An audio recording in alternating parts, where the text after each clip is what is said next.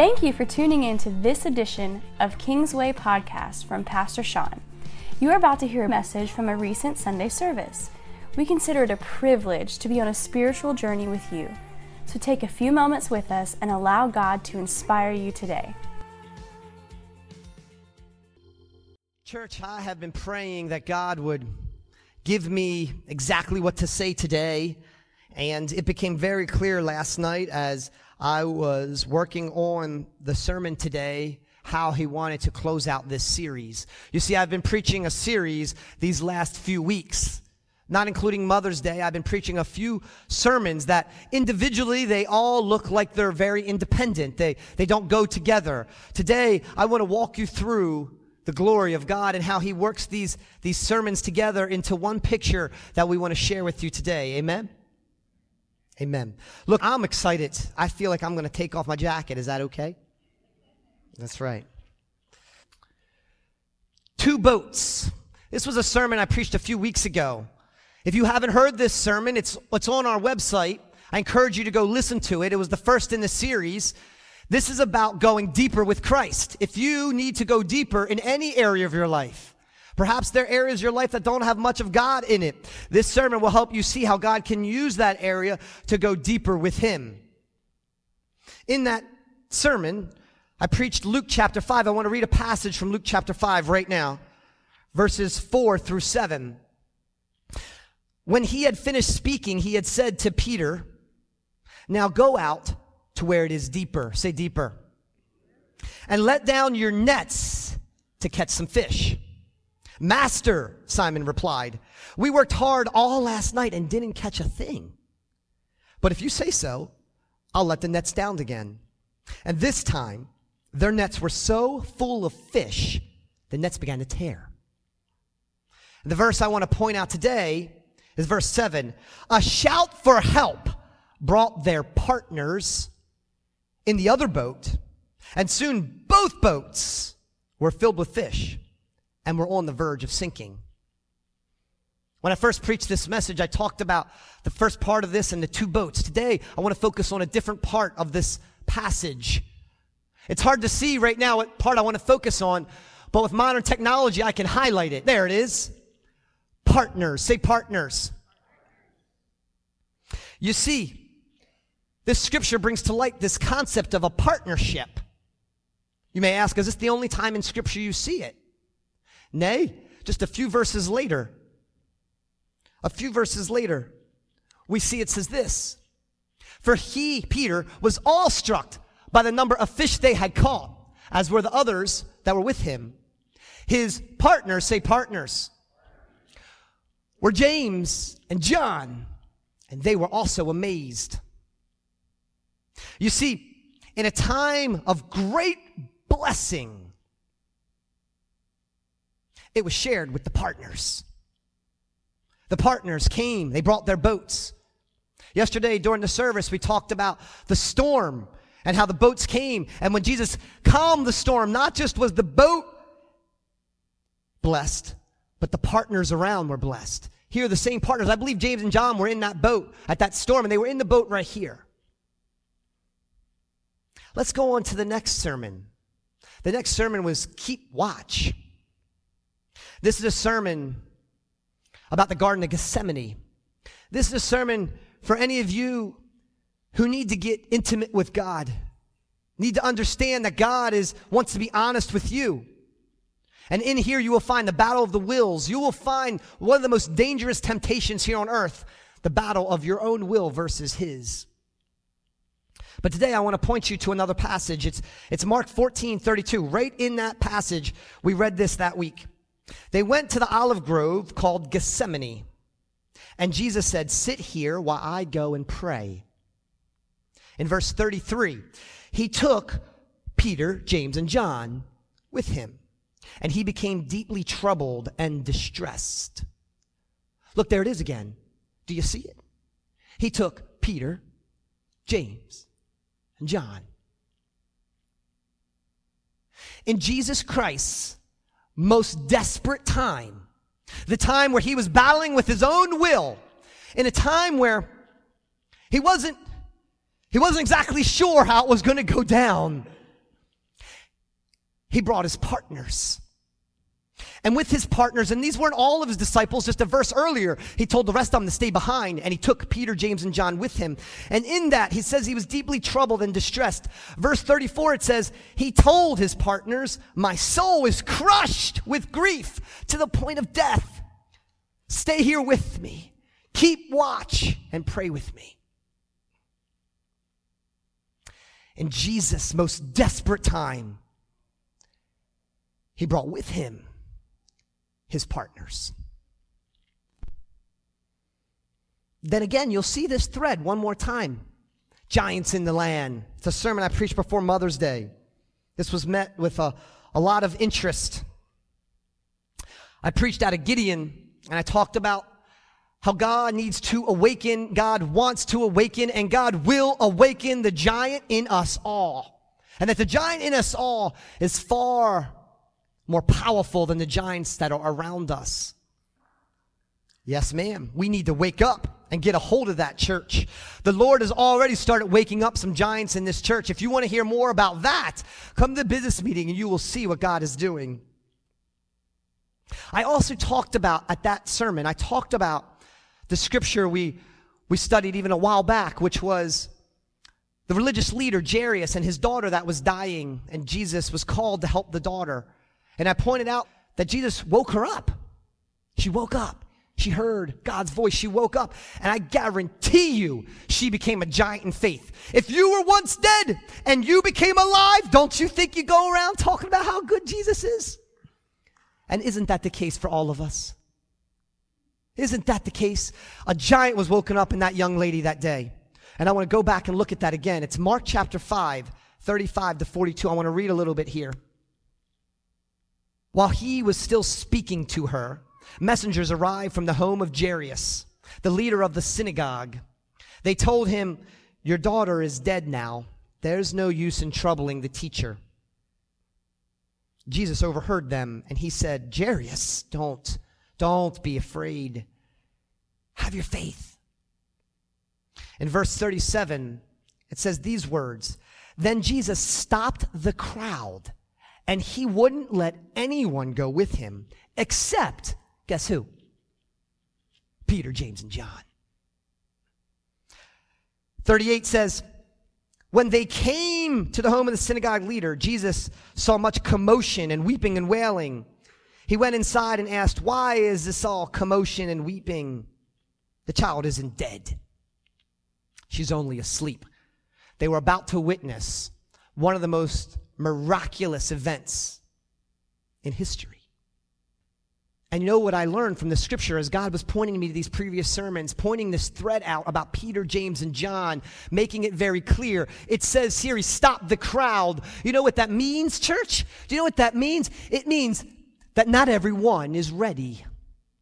Everyone on the sound of my voice right now, you aren't ready for everything that God is about to do in this place. Today, this year. There are experiences and miracles about to unfold before us, and many of us are not ready. There are even some that will choose not to participate. And in some cases, Jesus will direct me to tell some of you to sit this one out. There's some learning to do, some growth to happen, much like this scripture. There's a limited party in the partnership. There are churches with thousands, tens of thousands this morning. And I would consider all 100 of you a remnant, a small group set apart from the crowd. Let's keep reading. The child isn't dead, she's only asleep. 40, the crowd laughed at him. That's what it says. That's right there. But he made them all leave, and he took the girl's father and mother and his 3 disciples into the room where the girl was lying. 41, holding her hand, he said to her, Talitha Kabum, which means, little girl, get up. And the girl, who was just 12 years old, immediately stood up and walked around. They were overwhelmed and totally amazed. What an amazing scripture. Church, I need to say to you, because I said it yesterday, it is very possible that you will lay your head down tonight and you will not wake up tomorrow. At least not here on this side of grace. We will wake up every day. We will wake up. We will wake up with breath of earth, or we will wake up in the presence of God. Are you ready? This girl had seen death, and now she was alive and walking. But I want you to not pay attention to Jesus or the crowd today. We preached that message already. Tale of two sides. No, today I want you to look at the crowd. I want you to think about the crowd. Because you see, on the outside, there are as many that are going to disagree with what God is doing. May not be their way.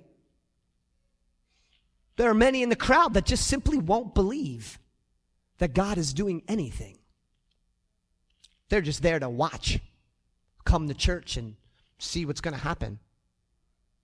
Even if something does happen, they may actually make fun of it. They may laugh. They may not understand that there's something bigger than them going on. And church, right now, I want you to get a hold that in the middle of life-changing experiences, God will bring his partners into the mix. If you want to be a part of a life-changing experience, you need to be part of God's inner circle. You know, it became so obvious to me when looking at these scriptures. In every sermon, Peter, James, and John. Peter, James, and John. I looked through more scripture. And you know what? In some of Jesus' most amazing times, there they are again. The transfiguration, Peter, James, and John. At the cross, Peter, James, and John. Afterwards, Peter, James, and John.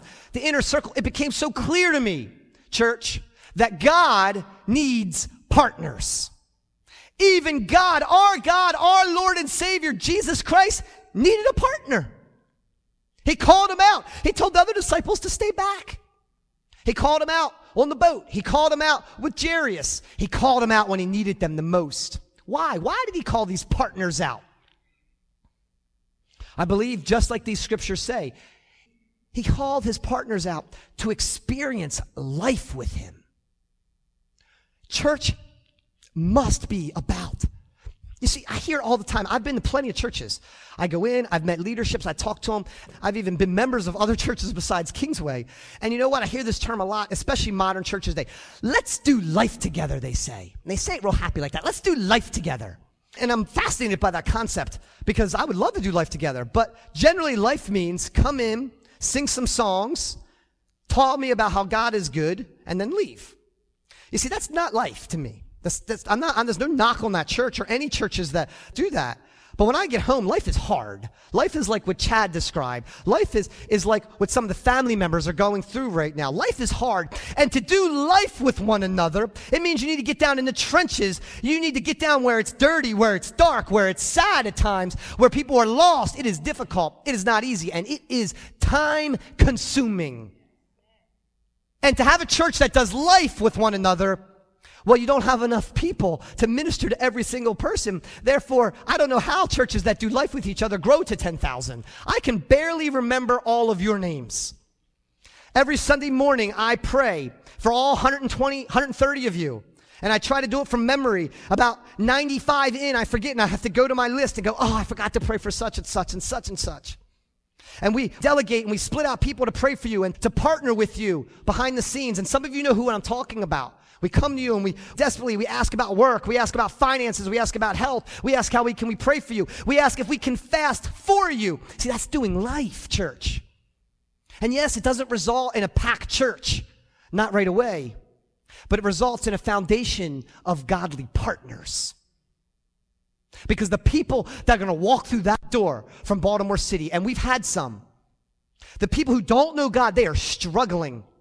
They are suffering from addiction. They are suffering from anger. They are suffering from alcoholism. They are suffering from gambling. They are suffering from you name what. And they need answers. And they need something to replace what they've been going to. One sermon is not going to be enough. The Holy Spirit talking to them in that service is wonderful till they walk out the door and are attacked. They need people to do life with them. They need partners. So God had partners. He brought them in to experience life with him. He had partners himself when he needed to pray. When God needed prayer the most, he brought in his inner circle and he prayed for encouragement. Now, his partners let him down a little bit, and that's okay. Our partners will do that. But the point is, that's the structure we create. And you know what else partners do? Partners allow you to accomplish so much more than you could ever accomplish by yourself. Could Jesus have gone in there and resurrected the little daughter by himself? I believe he could. He's God. But see, when he's here on earth, he's acting and functioning as a man. And men and women, we need encouragement. He took the mother and the father by hand. His partners came around, and I envision they were in a prayer circle, holding their hands one together. And he needed his partners to complete that circle around the daughter. He needed those partners to see what was about to happen. He needed his faith to be increased. He needed their faith to be increased. And in that moment, a life-changing experience. Not just for them, but for those around them. Do you see, church? One more quick thought on partners. I don't have a lot of time to get into this, but I enjoy teaching. I just want to point this out. I got fascinated last night. Why Peter, James, and John? There are a lot of disciples. Why those guys? Were they special? Yeah, we hear a lot about Peter, hear a lot about him. Why Peter? Peter to me is pretty obvious. He's the loud one. He's the obnoxious one. He's the one that knows it all. He's the one that's going to fight first, think second. You know, you need one of those guys in your inner circle. It's a big brother. We need one of those. He was also the oldest. You see, in your inner circle, you need somebody with some seasoning. You need somebody with some tenure, with some wisdom. Then there's John. John, that was easy. John was more intent on loving Jesus than leading. Leave the leading to Peter. Leave the loving to John, the disciple whom God loved the most. I preached that sermon already. Yes, John was loved by Jesus, and John loved to just sit in his presence and talk about God's love. You need one of those in your circle. You need somebody who can point to God's love no matter what's going on. You need somebody who can tell you that God loves you and that he is good when you don't feel it. The Holy Spirit will work through them for you. James, now this one was tricky. This one was very tricky. You see, James didn't say a lot. There's not a lot in Scripture about James. And then it dawned on me. James didn't need to say a lot. You see, James let his actions speak louder than his words. And no louder did James's actions speak than when he decided that he would be the first one to lay his life down for Jesus Christ. Of the disciples, he was the first to be martyred because his belief in Jesus was unshakable. You need somebody like that in your inner circle. You need somebody like that in your group. Jesus laid it out for us. So now the question is, what does your inner circle look like? Who are your spiritual partners? Do you have any? And I asked my wife this, and we started talking, and, in casual conversation, when I say this, lots of thoughts come to mind. Oh, such and such, my prayer partner, or this person, or that person. And then I asked her, I said, no. Who do you go to when you are desperate? When church didn't quite cut it? When the worship music isn't quite doing it for you? Who do you go to? Well, then that was instant. Well, I go to such and such and such and such and such. Now you know. Your partners. You see, your spiritual partners are somebody that you share your blessings with. When you are blessed, they're right there alongside of you to be blessed with you. Who do you bring alongside of you to be blessed? Who is blessing you? Consider them your spiritual partners today. And if they're not, have a conversation with them. Say, we need to amp this up a level. Jesus made it formal. Why don't we? There's fish coming in my boat, and I want it to come in yours too. The inner circle. Church, Jesus demonstrated how intimate it was at the Garden of Gethsemane. It was so intimate, it was at the point where he was crying tears of blood. And he wanted no man to see that except for his partners. When you are desperate for prayer, when you are desperate for God's presence, who do you turn to when you can't do it yourself? If you do not have this person in your life, find them. If you need help, come to us. We've already instituted the spiritual buddy system in church. It's already flourishing throughout. There's 8 or 9 of you who know who you are, who are already praying for someone, who already are calling them and following up with them and doing life with them. If you want to be on either side of that, please reach out to us. We want to be a church of partners. And then there is the encouragement. You see, when God is about to take your ministry and go, whew, a lot of times when you're at the foot of that mountain, it looks just too big. It's like trying to climb this roof. But when you have your spiritual partner there saying you can do it, God is with you. God is greater in you than he is in the world. Do you understand? Do you understand, my friend, that God is working all things together for good? So I want to tell you today that you need spiritual partners and you need to identify them, and quickly. Sure, they're prayer partners. A prayer partner is somebody that you officially pray with. You call them up, you share your life with them, they pray for you. We have instituted a prayer room. If you have not seen it today, before you leave, walk out. When you're going down, look at the financial statement. There's another hallway to the fellowship hall. And in that hallway, you walk down, and to the right, there's a beautiful room that we have been investing in, that Miss Angie has poured labor of love as a prayer room. It's a room to pray. Pray by yourself or take your prayer partner in there and pray. I'd love for prayer to be happening in there every day. Then there's ministry partners. The partners that you partner with to do ministry with. People that you may come in contact at church and that may encourage you or that you may bring alongside your ministry. And of course, you heard earlier, there's missionary partners. Where will our missionaries be without partners? Without support, financial support, prayer support. These are all flavors of spiritual partnership. But I tell you, without that inner circle, a lot of those fade away. And there's one other partnership that is so near and dear to my heart. I could not have a service like this without sharing. All the young adults who come to my house for marriage counseling, we do a marriage counseling small group. And when they come, we come in a big group and we share our wisdom. Bridget and I have been married now for almost 20 years. And we don't know a lot, but we know a little. And when we do that, we share as much wisdom as we can about marriage. I believe marriage is the foundation of a healthy church. It's where God breathes life through children and through ministry. And yes, there are plenty others that are not married or needed as well.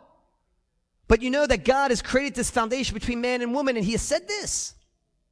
He said in Ecclesiastes 4, verse 12, a person standing alone can be attacked and defeated, but 2 can stand back to back. They will conquer. 3 are even better, for a 3-fold cord is not easily broken. Today, if you are married, do not put your spouse under your feet. Do not make them get behind you. Do not tell them you're going to lift them up on your shoulders. The scripture says that partners are to come back to back.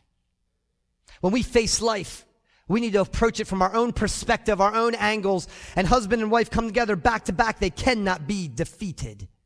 They are equal in what the Lord is trying to do in their lives, especially in the battle. And a 3-fold cord above the wife and the husband, above them, they are intertwined by that of the Holy Spirit. God is to be the third person in our marriage. And when we have that, we are tightly wound. Jesus in our marriage. By the way, we're going to be starting a whole nother marriage conference at Kingsway. We're in preparations of doing that, so it won't be one-on-one. It'll be a group. I think we're going to have it here. We're inviting people. We have a dynamic speaker coming who knows more about marriage than maybe I ever will. We believe in that. Now, for everyone else, I want to leave you with this scripture. Hebrews 3:1. And so, dear brothers and sisters, that's all you. who belong to God and are partners with those called to heaven. Make no mistake today, you have been called to be a partner.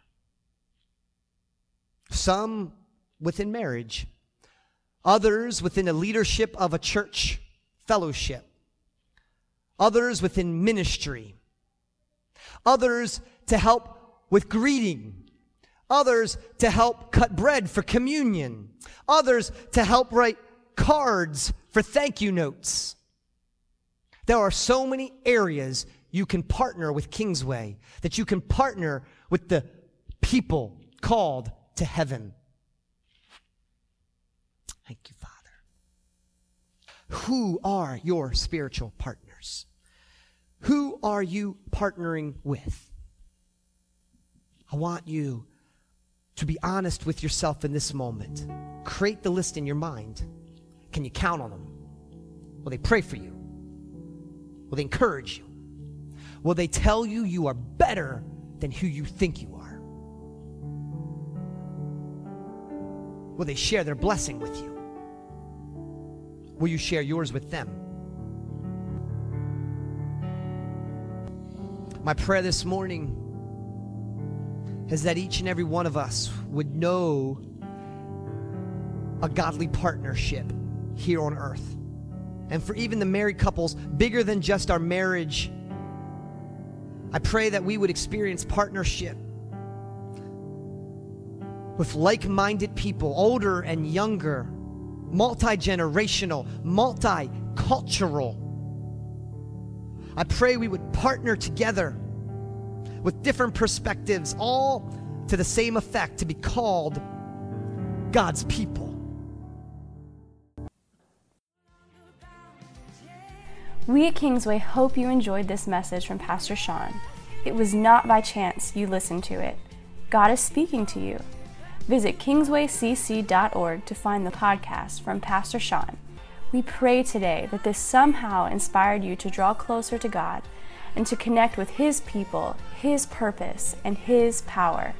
God bless you.